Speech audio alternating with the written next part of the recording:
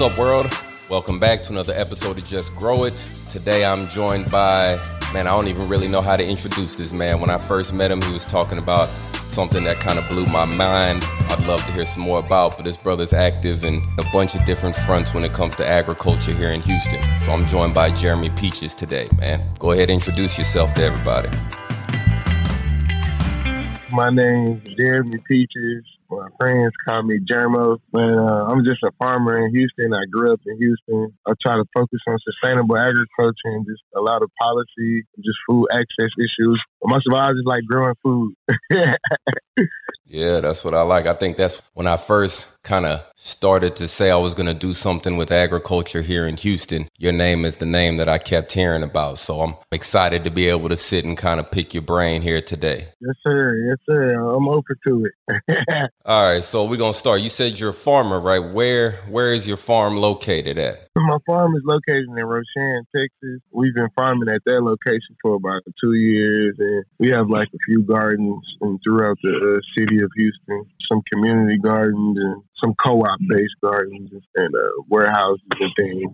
So that's dope. So you say your farm out in Roshan, man. About how many acres are you working with out there? How much land do you have out there? Altogether, it's 14 acres. I basically just lease it from my uncle. Out of that 14 acres, we probably farming about 4 to 5. And he has a section where he's doing medicinal medicines and his own personal, like, family garden that we distribute through our family. We try to just grow, like, seasonal crops, try to use as many, like, sustainable methods or minimize our tilling as possible. So it's something, it's a process, but it's something I've been proud about.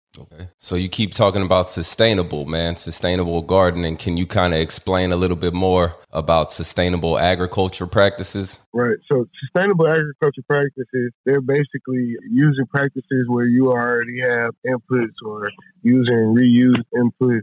Say, for instance, if you're composting and applying that to your fields or your garden, or say, for instance, you use different water catchment systems. Also, in terms of, the use of different machineries, and that's not too much machineries like tilling or plowing, but more so like weed covering, providing different cover crops. All of these are different ways to farm sustainably, not necessarily adding different chemicals or input. So I would say the closest thing to think about sustainable is just using natural processes that God intended. And it can range from a lot of things, but the bottom line is, using as less inputs, machineries, or different harmful things into your operation or your field or bed. Okay. Yeah, I think a lot of people, they practice some forms of sustainable agriculture already, and I think they just don't even know it. Yeah, it's just natural. Right. These days,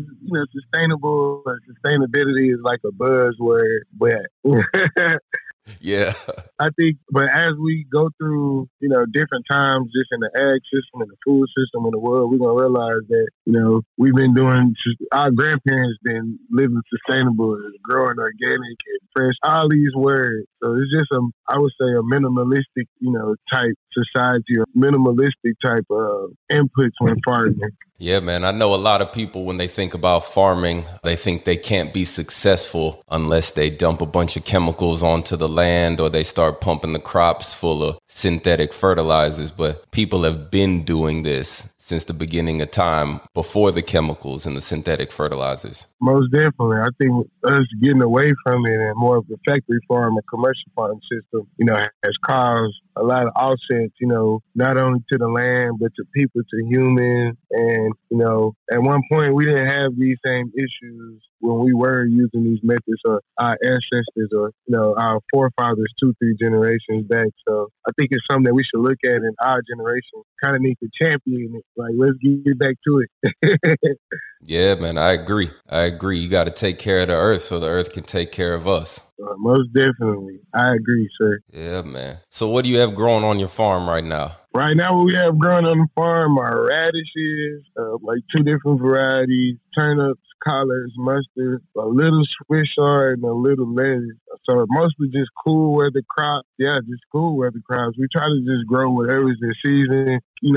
keep what we can. But most definitely, we just try to stay seasoned and whatever is the season. So, okay. You said you got the land, the 14 acres you're on from your uncle. Is everybody in your family big into farming? No, it's funny you asked that question. I was just kind of alluding to, like, at one point, 2-3 generations back, probably almost half of Americans or African Americans period were probably growing their own food or farming. So, that's the case for my family. So it's like my family has even from my last name, Peaches, like I said, my forefathers were slaves and Indians and got their land. So we worked on we were owned by a plantation that raised peaches and, created a lot of inventions in Mississippi. So it's definitely in my blood. But when I look at my family, like in the last 2 generations, them not farming or growing their own food and them actually just see me do it and jump into it, go to college for ag, but really the impact and how much it changed my family life in terms of they don't go to the store for certain food, and my mama switching to a more plant-based diet. Now they're actually starting to come into it and be supportive. Our company is partly owned by, family members, but they didn't just grasp and own to what's already in our blood. Like I would say, farming and gardening to this last year and a half. I would say it's a blessing because they starting to get into it more. Like my brother, he's doing chickens and goats and he's trying to farm. So I would say now they're coming around. That's dope, man. Yeah, I love to hear that because I think that's important. I think you probably that spark, like you said, it skipped a couple of generations for your family, but then here you come and now you can kind of inspire a bunch of other people in your family and outside of your family to pay more attention to gardening, agriculture, and even just living a healthier life. Yes, sir. Yes, sir. You're totally correct. Because, everybody have to eat. And, if you don't grow your own food or have no control over the food you put in your body, that's a problem. But no matter what race, color, religion, family, everybody, we all got to eat. We need clean water. Just grow it. We all got to eat. Basic things that all human needs. Yes, sir. Okay. All right, man. So still talking about growing, what are some of your favorite things to grow and your least favorite things to grow? Okay. Some of my favorite stuff to grow, I always say radishes because they're easy, but I love growing collard, kale. Even though kale, I always me and kale have a love-hate relationship. I love growing okra in the summer, in the spring, but man, it just certain varieties get too itchy and it just get too much. I don't like growing tomatoes. Yeah. But I love growing eggplant, those type fruit and crop. What else do I love growing? I'm starting to fall in love with growing different niche type stuff, like the arugulas. Yeah. Not Swiss chard, but Mizuna. Oh, I love Mizuna. So some of the greens that's more available in French eatery or culture and cuisine that in America, all we pretty much use is just lettuce. Lettuce. All the greens we know. Yeah, man. Nah, I think that's cool. More farmers, everybody who's actually producing the food, they start growing some different varieties, and then it kind of forces the consumer on the back end to adjust to the new varieties that are coming. Most definitely. I totally agree. The food system is going to change and it's going to shift, and people's palates are going to change, and they're going to be opened up to, a lot of different things. But I think it's the gardener, not necessarily the farmer, that's going to change that. The gardeners are going to change the way for the farmers. They're going to open it up to the consumer, and the farmers will be able to go grow it, back it up on these big scale. Okay, I didn't think about it like that. So you're saying the people with just regular gardens in their backyard, they're going to start growing some new varieties, and then the word gets back to the farmers, and then they're going to have to change. Right. Okay. Because as our food systems, as they get more local and more regional, especially with the change of COVID, more people are growing in their backyard, or more people are growing locally or regionally, or these programs. So that education and those one-on-one local relationships at most of the farmers markets is giving the consumer the thought of, oh, I like this. And when they go to the store, or the stores that they probably shop at that's in their neighborhood, or, if you're not shopping at Sprouts or all, not not even Aldi's. Most of these like specialty, whole food grocery stores, compared to like a Fiesta or just your neighborhood mom and pop, they're not gonna have those things. So, the demand is going to be there, but the supply is going to be low. So it's going to actually allow like the smaller family farm or smaller corporate farm to, start introducing more products that the consumer, wants. And then the chef's gonna put it in dishes, and it's just gonna be that whole local feel. Okay. Regional feel that changed the way. It's like we switching from corporate farms to like local and regional. Like probably the farmer and gardener probably gonna get their respect. Finally. Finally get some respect, the farmer and gardeners, huh? Yeah. Yeah. See, I didn't think about it like that, but that definitely makes sense. I noticed a lot more eyes and attention on local farmers and local gardens and sourcing your produce locally. So I guess, yeah, man, you are 100% right. It's going to change locally, and then it'll change on a bigger scale. Right. Okay. So I got one last question when it comes to gardening, man. Do you have any advice for new gardeners or people who are just getting started when it comes to gardening? I would say, I always tell people, start small, go big, or grow big. Or, don't give up. It's sometimes gardening, when you're getting used to it or farming, it's challenging. It's not easy. So just don't give up. Keep trying. It's a lot of information out there. Like even you, Tim, you provide so much information and, have opened people up to so many different things and different methods. Like it's allowing other people to say, okay, yeah, I can do it. So I can say like, just reach out to, people who doing it or done it or, experience with it, give it a chance. And then what would be the last thing I'd say? Oh yeah, try different like growing systems. It's more than one way to grow. Especially if you're in the city versus rural, you don't have space. Like it's all kind of growing systems, raised beds, in-ground, aquaponics, hydroponics, aeroponics, hugelkultur, growing in boxes, just right. Grow as much food, And then the fourth thing I would say is support the next generation of farmers and gardeners. Yeah, I think that's important. Especially in the city. Because, that's what most of not only the food deserts are, but the city could help the rural area, or vice versa. So we all need each other. That's what I leave with everybody. Yeah, we all in it together. All right, so right now you're talking about growing and trying out different systems or ways to grow, man. I know you deal with aquaponics and you big into aquaponics, man. Can you kind of tell people a little bit more about aquaponics and what it is? Yes. So aquaponics, aqua, which means fish, ponics, which means systems. So it's basically similar to hydroponics, except the fish, it creates the environment with the water to be able to provide nutrients to plants. So a fish will be in the tank, they will have their environment and their water will be recirculated. So aquaponics is just using fish to grow food, mainly lettuce or leafy greens. The nutrient-rich water is what gives the plants the nutrient. It's definitely been around forever, century and ages. The Mayans did it. It's similar to growing rice. A lot of Asian cultures use hydroponics. The best way I would tell anybody to look at it is just picture water from a lake or something going down a mountaintop and it being filtered out by rock. And when that water is filtered out, it's still clean and nutrient rich. And that water could be used to grow plants. And it's different type of ways to grow aquaponics. But I would say it's just using fish to grow food. I think you touched on it. You said this has been around for centuries and ages. And I think people think aquaponics, the whole idea and concept of it is something new. But you just said the Mayans were doing it. I think I read something about the Egyptians doing something with it. Maybe I'm confusing the Egyptians with the Romans, but I think I read something about the Egyptians messing with aquaponics too. So this isn't something new.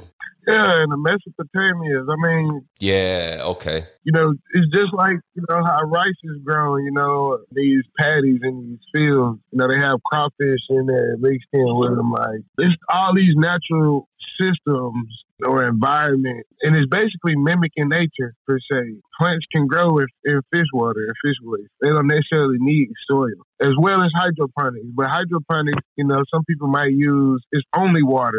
It's just taking out the fish. Some people might use synthetic or non-natural nutrients or fertilizers to enhance their crops. But I mean, you can use compost tea and things of these nature to provide organic nutrients to your plant, or food waste, or just using coffee in the grounds in the morning and things of these nature. So it's definitely, I think, something we should look at in the future, just how you can grow in a controlled environment consistently, not using a lot of water. And if you want high yields and fresh protein, try aquaponics or hydroponics. But I think nothing's going to ever beat that soil. So you just said that it uses less water. I think some people listening, they might envision that these systems are using more water than like your regular row crops are growing in soil, but that's not the case. No, because like and when you put water inside of the system, say it's a 500-gallon system, that water is going to continue to be there recirculating forever. Now, you may lose a little bit in terms of absorption or, heat and evaporation through the atmosphere, but that water is a small amount of water compared to a large amount of money. And that's just actually, topping it off, probably using not even 10 to 15 gallons of loss a day compared to somebody, in 1 acre greenhouse of aquaponics and hydroponics is compared to growing 12 acres of crops outside. So that alone strictly proves the point that growing in controlled or contained environment, like using aquaponics or hydroponics on a commercial or small scale, it would take up, less space and be more efficient than 12 acres of in-ground. So that's something we should look at in the future. I don't think it's the where-all, end-all, but definitely those are some, technologies that could be used in inner cities or local and regional areas to provide, fresh, nutritious foods. Not all of them. Some things, won't grow or can't grow in aquaponics commercially. But just think about it. Most of the 70 to 80% of the lettuce we eat in the United States comes from the Salinas Valley in California or Mexico. And that's for where we eat in the Midwest or the East Coast. So just picture, even if we had 1 or 2% of that in the urban center like Houston, you wouldn't have to import from Mexico or California. You shut down on environmental and transportation costs. You create way more jobs efficiently compared to outside harsh field labor. Right. I mean, it's another game changer in the world.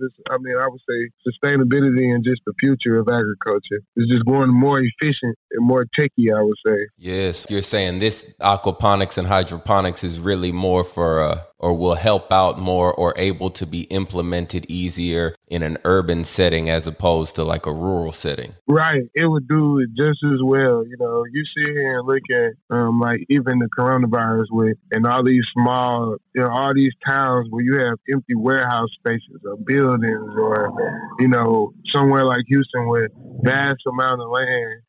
Putting up these structures are not that expensive, but the long-term yield and the opportunity to create jobs, that would be a good technology to impart or employ, I would say. And just the statistics as well. You look at cities like Chicago, New York, they're already implementing these greenhouses 5-10 minutes from downtowns of these urban centers. And this is a broad statement. I think if Houston could, build a strong urban farming movement, we will make the model for the industry for like all urban centers and cities in terms of sustainable agriculture, farming and gardening. Just because if we were such a cow town for so long and now everybody's moving here, it's hot. So, we would have the model and the template, but I know I be dreaming big too much.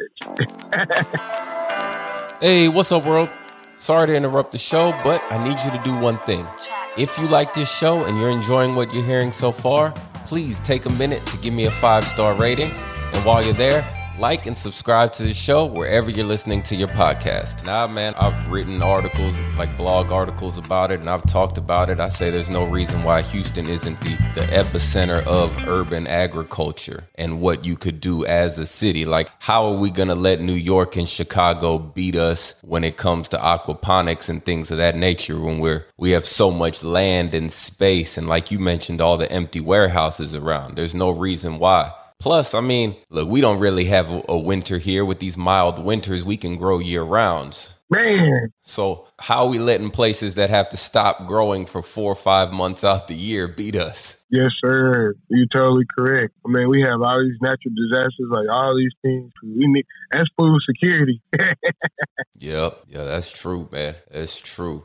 You touched on some good stuff, though. It just doesn't quite make sense to me why Houston doesn't get behind it. And I know, like you said, we're a cow town, but yeah, man, there's no reason why people shouldn't be coming here to Houston to learn how we do things and then take it back to where they are. Yeah, I totally agree. I think traditionally Houston has had a systematic issue with inclusion and farming and farm organizations in Houston. You know, I think if you look at a lot of the farm organizations, you know, all of them specialize in certain things, and we all have traditionally worked in silos. But I think, you know, now it's coming to a point where just even in history, farmers have worked together and farm organizations. So we can create more networks and more support each other more in terms of a system and education and generating income and actually institutionalizing these things inside of our schools and our networks.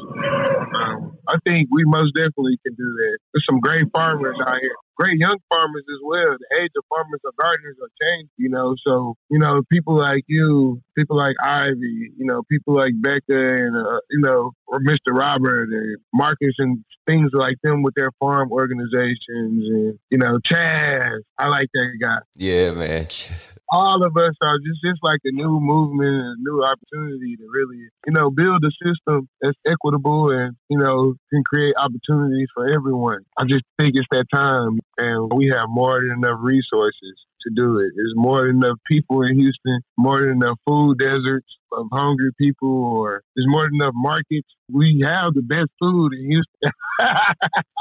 That's true, man. That's true. Like, man, our chef scene, the farm to table scene is like awesome. So it's stupid, man. I don't think people know. I don't think it gets enough credit, man. I think that was one of the reasons why I wanted to even start this podcast, is because when I started to look around Houston, well, first, let me say, I feel like Houston is late to a lot of things, and that kind of disappoints me. So when I started to see all of the dope things that are going on, and from gardening to farming to people making their own soil blends, just all along the whole agriculture spectrum, man, I just wanted to shine some light on it however I could. And this is just a way that I thought I could do it. So all the people that you mentioned, from Rebecca to Chaz to Ivy, like, I'm trying to have conversations with them also, and so the world can get to know what we have going on down here in Houston. Most definitely. It almost seemed like a culture shift, like this is entertainment or something. I don't know. Like, even like you brought up like all the niche areas and arenas, like this jacket I have on, you know, my friend Ivy made this jacket, like, so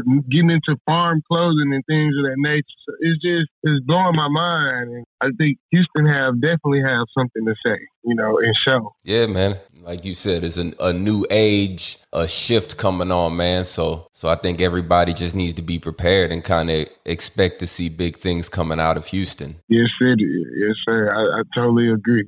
Totally agree. All right. So back on aquaponics. Is aquaponics something that I need to do in a controlled setting, or if I have a backyard and I wanted to set up a small aquaponic system, is that possible? Oh, yeah, most definitely. It's something that can be done in both. Just to think about a controlled environment, you would need some type of lighting to be able to supplement it. But in terms of outside, you can definitely have, you know, small, medium, large systems outside.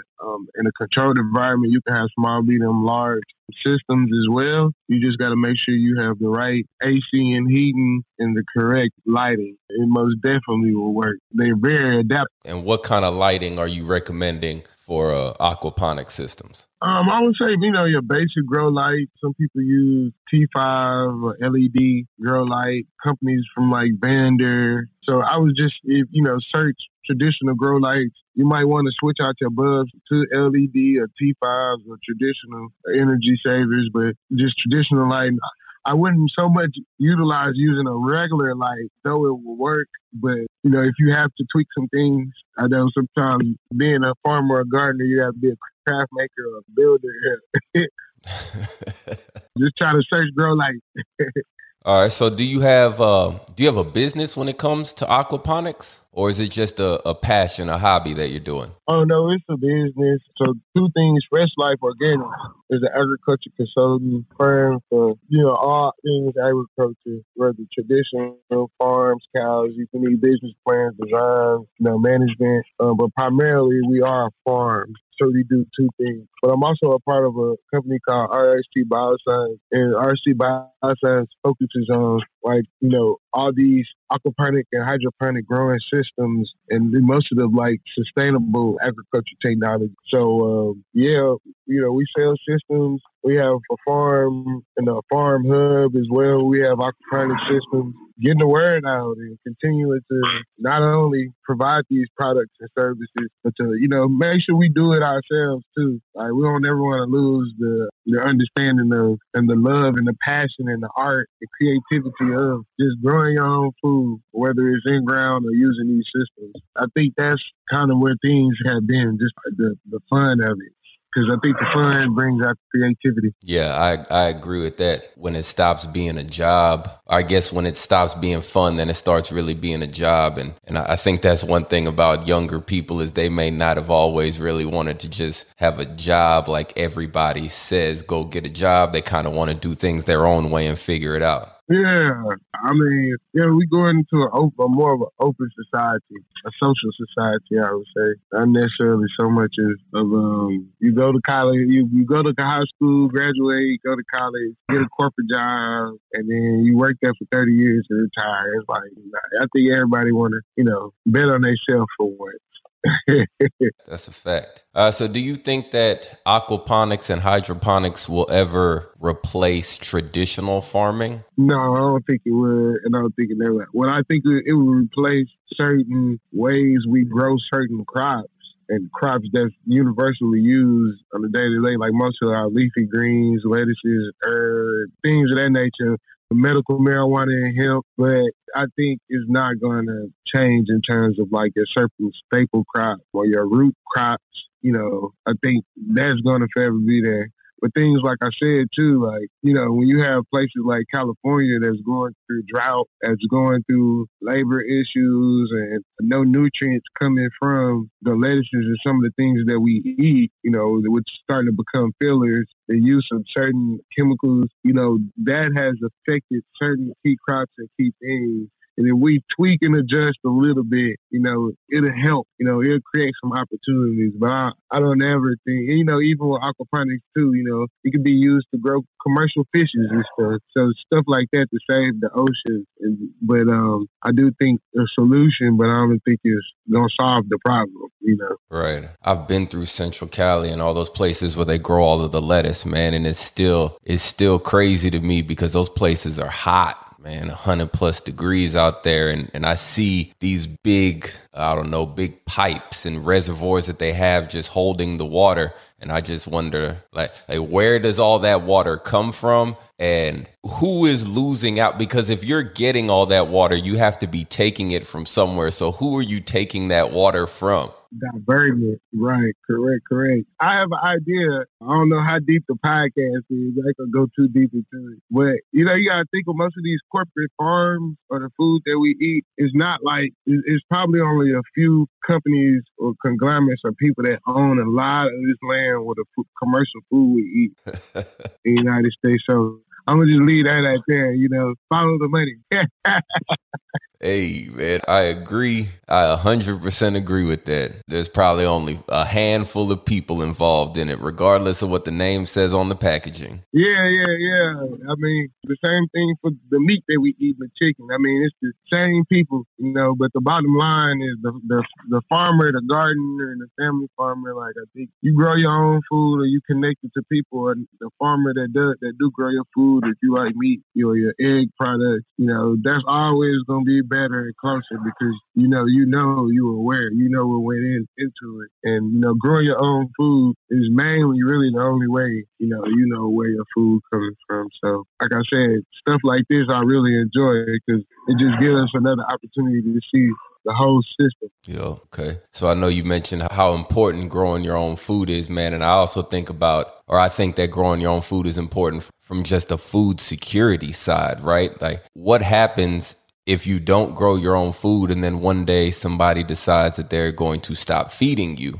Like, what are you going to do then? You're going to be stuck, man. I tell you, I always say, like, Hurricane Harvey happened in Houston. You had grocery stores that was closed for weeks. People were trapped in water for 2, 3 days, 4 days. Stores closed. So just think about how many people didn't have anything to eat or just access. So, just having your own food or food products that's preserved and things that you've grown and stored over time, that's definitely food security, literally. You couldn't have said it better. And that's one thing I really try to do but I try to do it in different ways, but I just try to preach the importance of everybody growing their own food, man. It's like, I don't know. I just feel like it's extremely important. Like you just said, whether you're preserving it, growing it fresh, you just need to be growing something. Yes, sir. Yeah, man. Yes, sir. I just never know. Anything can happen. All right. So like I said earlier, when we first started, I said I knew you from being extremely active from the whole political side of the food game, man. Like, I think the first time I met you, you were talking to me about an agriculture district, and I can't even front. It went over my head that night, and I had to rerun it a few times, man. So if you don't mind, well, first, before we talk about the ag district, can you kind of tell me and tell the listeners why you are so involved, I guess, on the political side? Or do you even see yourself as being involved on the political side, or did I just make that up? I first wanted to say that I do not like politics at all. But from a historical standpoint, too, and I'm actually like a historical, political buff, too. I don't like it, but I love politics. Like, I understand it, I get it, and the necessity of it. But just from history standpoint, most of the farmers were political people because agriculture deals with everything. It's the basis of human civilization in our society. Like, when you go to D.C. at Union Station, it says that, like, agriculture is the basis. I mean, you can look it up of the United States economy, of our society. I would say policy and legislation and politics, that's the framework of, again, society and, what laws are created. Where does money go? How are laws created surrounding agriculture and things? So when you have legislation from a federal, a state, and a county level, these are things that's either been voted on or laws that's been created to solve a problem or an issue. So when we speak of like the Agriculture Development District, that is a legislative bill that was created in 2000 and 2001 in the Texas Senate or House of Representatives, one of the two. And their law basically, which is, again, the Ag Development District has never been created. I want to keep it in the state of Texas. But the law has passed to create one. So the law has passed, but it's never been followed through on. Nobody ever created it or nobody ever proposed or created it. Okay. And it has to go through a Texas county, whether it's the commissioner or in the city. So the basically city council and the commissioners could sign off on it. So on the county and the city level. But the law comes from the state. So when bills and stuff pass the state, it goes to the city and the county for them to enact or change. Whether it's your taxes, whether it's your health care, whether it's your land, anything that's almost tax-based is worth creating a bill, basically. So land is tax issue, right? Because everybody pays taxes for their land, for their home. The American taxpayer, what's the number one thing they hate? Well, you raise my taxes. So this legislation gives the opportunity to create an agriculture development district, which is just like a water district, which is just like a museum district, any other district that people vote on. But it also created to conserve the state's resources, fight urbanization. So when you have a city like Houston that was so land rich, now you're building so many houses, it's causing flooding of that nature. And also, there's not enough place for people to grow food for food security. You can create a district, and that district will create a board. And that board will outline, mainly in the food desert, where these agriculture facilities could be, or what's the name could be lobbied. Like, so you can actually create a bond measure. You know, people might want to have an ag district in their town or in their city. So a bond measure will create a board that advises the district, wherever the place is outlined, and you can get a bond from the county to be able to get the board started and going. When you talk about fighting food deserts and food systems and creating jobs and sustainability and just the food access and food inequality, that's why that legislation was created. But it was created in the early 2000s. So at that time, you would have to think that it probably was an issue then, but they knew it was going to be an issue years later. So now we're at that time to where, okay, you have farm organizations in Houston like Finca, or like my good friend Robert Harden, he had a farm and company, and when gentrification happens, companies can go through and just destroy these farms where people are growing food for the community. It's like this country was built off agriculture, off farming and gardening. Like, protect the farmer, like preserve this history. Okay. So does the agriculture district, does it have to be, is it like a neighborhood, or can you select different, hold on, I think I'm asking, is it a continuous space like a neighborhood, or can you have houses or warehouses or land in different areas around the city that all are part of the same district? Correct. So you can have one on the north side of town, you can have one on the south, on the east, and the west. You can say only one of them. I want to target this thing. Where are the most food insecure food deserts? We're inside of the city of Houston or inside of the county, around the county. As long as it's in the county or it's an agreement made with like the county with Fort Bend as well, the ag district could be there. So a district is nothing but really creating a board and creating, a framework for, farm organizations and farms. And then, the tax exemption part of it. Farmers should be tax exempt on their land on agriculture property. But if you get a chance, like really check out the legislation on it and just reading it. And we're looking at the food system here in Houston. I mean, this could definitely be used to create a model for other cities across the U.S. that's fighting these same issues. So are there no ag districts anywhere in America right now? There's one in New York, and I think Philadelphia. One in New York, and they create the same thing. They create it through a county. They have a board. They have all these different locations, and they have these agriculture facilities that's backed by the county. So it's basically the county and the state saying, okay, we're going to support farmers, and we're not going to tax them heavy on land, even though they have ag exemptions. Where when you have a farm and somebody wants to build homes, what usually happens is they buy out the land from around them, and the farmer is like deadlocked. So then they come right back and build, high rises and things. So now there's no more conserving, land in cities and in counties anymore.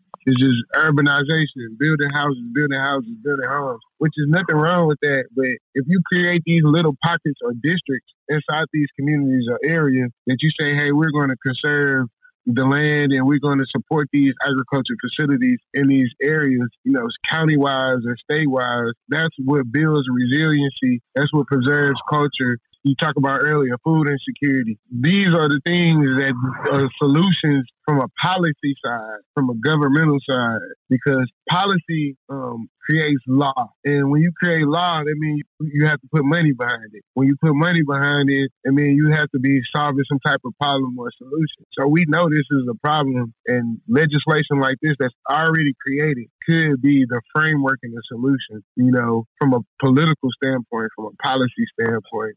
And sometimes we got to look at that, because farming and gardening is a business side of it. It's an education and programming side of it. It's a political and policy side of it, workforce development side of it. and workforce development and industry is almost the same thing, and also research. So people have nonprofits and businesses in all those different sectors, and it's about identifying where these industries or organizations needed to solve these problems and solutions. What's up, world? I hope you're enjoying this show. If you are, then you should head over to YouTube and subscribe to the Big City Gardener YouTube channel. I'm going to have videos to go along with a lot of these podcasts. And besides that, over there, I give you a bunch of information to help you just grow it and even to help you just grow it better. All right, let's get back to the show. Yeah, I can say that I don't know enough about the policy side of food and agriculture. I think when I look at it, and that's why I like to have conversations like these, right? Because I look at it from kind of driving the demand, maybe getting more people interested in gardening. And I guess if we get more people interested in gardening, then they can, or at least in my mind, you get more people interested in gardening, then more people will want to talk about these things like the ag district. So the first step, if you're trying to get this ag district started, is just to get a board of directors. I would say it wouldn't necessarily be a board of directors, but it would be a group of subject matter experts in the field of, agriculture in the city of Houston. And one, you got to think of that board is like the lobbying organization for the farmers and gardeners per se. And yeah, I would say, let's just say it is a board of directors. Okay. And from there, we would have to approach our county, our county commissioners court and make present the plan, and they have to make a motion to explore a feasibility study that if this will work in Houston or not, or in the county or not. And from there, they will pass that on to whether it's the community service department or the programs department to be able to create this. So our county commissioner, which is Helena Hidalgo, and our county precinct chairs or commissioners, they're the ones who ultimately can decide to create a district or not. And that's kind of like the bottom line. So some of these things don't work without community support or, organizations that is coming together and working together. Not just farmers or gardeners, but you don't have so many people who have so many businesses that are based off of the small farmers or gardeners or, craft product makers that make juices or, milk and honey and all these things. So this is a economic issue. I mean, if you look at it, we're small businesses. We're farmers, we're gardeners. We don't want to get left out per se in the big scheme of things. If you look at it from a governmental standpoint, the USDA creates a farm bill every 4 years, and these farm bills, some of these laws are made and created to support big corporate farms and companies. So we're saying on the county level and on the city level, the county could support us as small farmers and gardeners and create laws, to support us in our city and in our county. This is a very important time right now. It very is, because you have people all across America that's lining up at food bank lines, starving or whatever for food. And, they could be growing their own food, or we could be teaching them how to grow their own food. And the counties in these cities have all this land, all this money and infrastructure. It's like we can't depend on them to feed us forever. Like we have to start feeding ourselves. So it's not just the politicians and the corporate farms. Like we as human beings or people in society have to kind of take ownership too. Right. See, so it sounds like the ag district is very similar to an idea that I've had in my head, which is just I think that every neighborhood should have its own basically farm growing produce for that neighborhood. So, yeah, you know what I mean? And there's already farms in some of these neighborhoods, and I think it just needs to be replicated. So like you mentioned earlier, Finca, I know they're doing things on the east side of Houston. You mentioned Ivy. I know she's out there in Sunnyside doing big things. Chaz on the north side. So I feel like we have people in place who would benefit from the ag district, but it's almost like you need Suits and other people behind it also. Nah, I don't think you need the Suits. I think the farmers got to get together and we got to stand together because, and we have to approach them with a reasonable plan to get these things going. Again, like, we're taxpaying citizens. I mean, we're anchored in this city. Again, back on the farmers. Like, it started with the farmers in the land. America was built off farming, labor, and it's gonna keep going back to that. So, what makes the farmer and the gardener so special? Because we're able to see every aspect of everything. I mean, the math side, the science side, the application side. We're actually feeding ourselves and feeding people.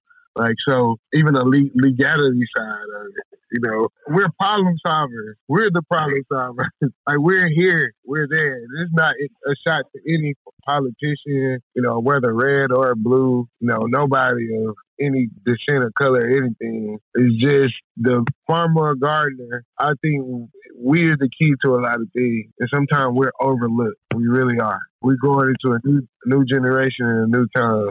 So the farmers, the gardeners, everybody comes together with an agenda, ag district, how it can do big things for the city. We approach the people in the county. And if enough people come together with a solid plan, then hopefully something like an ag district can be born. Right. And inside of the ag district, period, it clearly states how to start the ag district or which way it goes. Got to make a motion before the court. I made a motion before the court. And I'm on your show and I'm going to say it. I made a motion before the court. They entertained the idea. They wanted to move the ag district to more of the county side of it, not necessarily in the city. But I mean, the county owns land inside the city. The city owns land. You adopted the garden at Cashmere. I think, we adopt gardens. Like, so it's not like the land isn't there. The infrastructure is there. It's, again, the county doing what's needed for the people. And it's just period.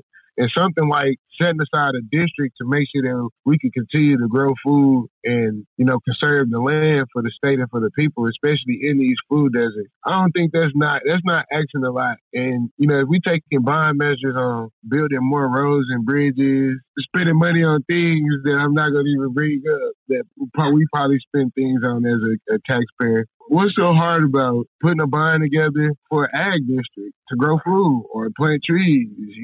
I think that's the best thing, if I was a politician, to do for any and all communities for its people, no matter what race it is, to make sure that if in case of another emergency like Harvey or Ike, where it's flooded, in each of these communities throughout the community, those communities know they have a centralized place to go. They do it for the multi-center service center for for emergencies or flooding. Everybody go to the multi-service center. So, the county can produce food. It's more than attainable. Another thing is, I'm going to say it again, I sometimes my big mouth. The big three, it's big nonprofit agriculture organizations in Houston. I'm not going to say any names. They should be lobbying for the farmer to get things like this created because their systems and networks that they're built off are built off us continuing to be able to grow food, locally and regionally. So, that it's collaboratives and certain coalitions and nonprofit organizations that receive government money from the state and the county to do programs like this. So, come on, let's work together. Let's unite. Why aren't they being done? And even if we don't, I think it's right back on the farmer. The farmer and the gardener has always worked together. People that's doing initiatives, to build co-op like the Shrine Urban Farm or like Ivy doing the Black Farmer Box with some of us and some other farmers. We might have to just do it ourselves. Anybody else can't support it. We can't be a part of it, come together. I'm just saying, we can't wait and depend on institutions to take care of us. We got to make sure we can take care of ourselves first. Yeah, I think that's a powerful message right there. Stop waiting for other people and do it yourself. Yeah, getting those gardens. So do you think places like food deserts, if people within these food deserts stop waiting for other people and come together and try to tackle the problem of food insecurity themselves, you think that's the key and that can stop these food deserts? That's the basis. Okay. It's the basis of urban environment because what happens is, you remember I started off by saying start small and go big? Yeah. That's exactly what I'm saying. Starting small is getting people in small urban environments or getting everybody around your family, friends, and people inside of communities and community centers. They grow their food on a small micro level. So now they have enough network to feed themselves and to feed everybody else and to make all these products. And then from there, they're going to say, hey, we could grow on a larger scale together.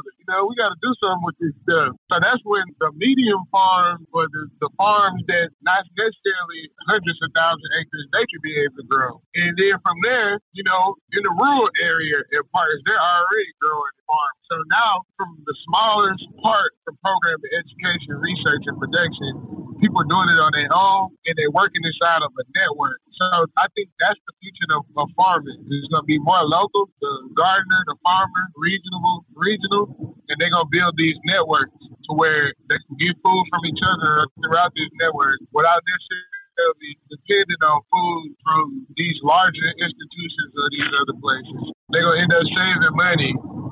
Everybody's not going to do it, but it is definitely going to fit, like I said, a small regional farm. That's going to be the big network. The family farm is going to come back. Because just think about it. When coronavirus happened, all the borders crashed, farmers, corporate farms was throwing away food. Everybody started back going to farmers markets and growing foods. And, it just changed the whole paradigm. You have more younger farmers. People are starting to be aware. Even the small minorities or African-American or Latino or indigenous farmers, they're being celebrated. Because, farming and gardening was looked at as a racial thing, just from the past of, prison labor, farming, slavery, and all these connotations. Like now, it's like everybody are alike, open, getting back to their true self, no matter what race, color, or religion. It's going back to just natural, the way God intended it.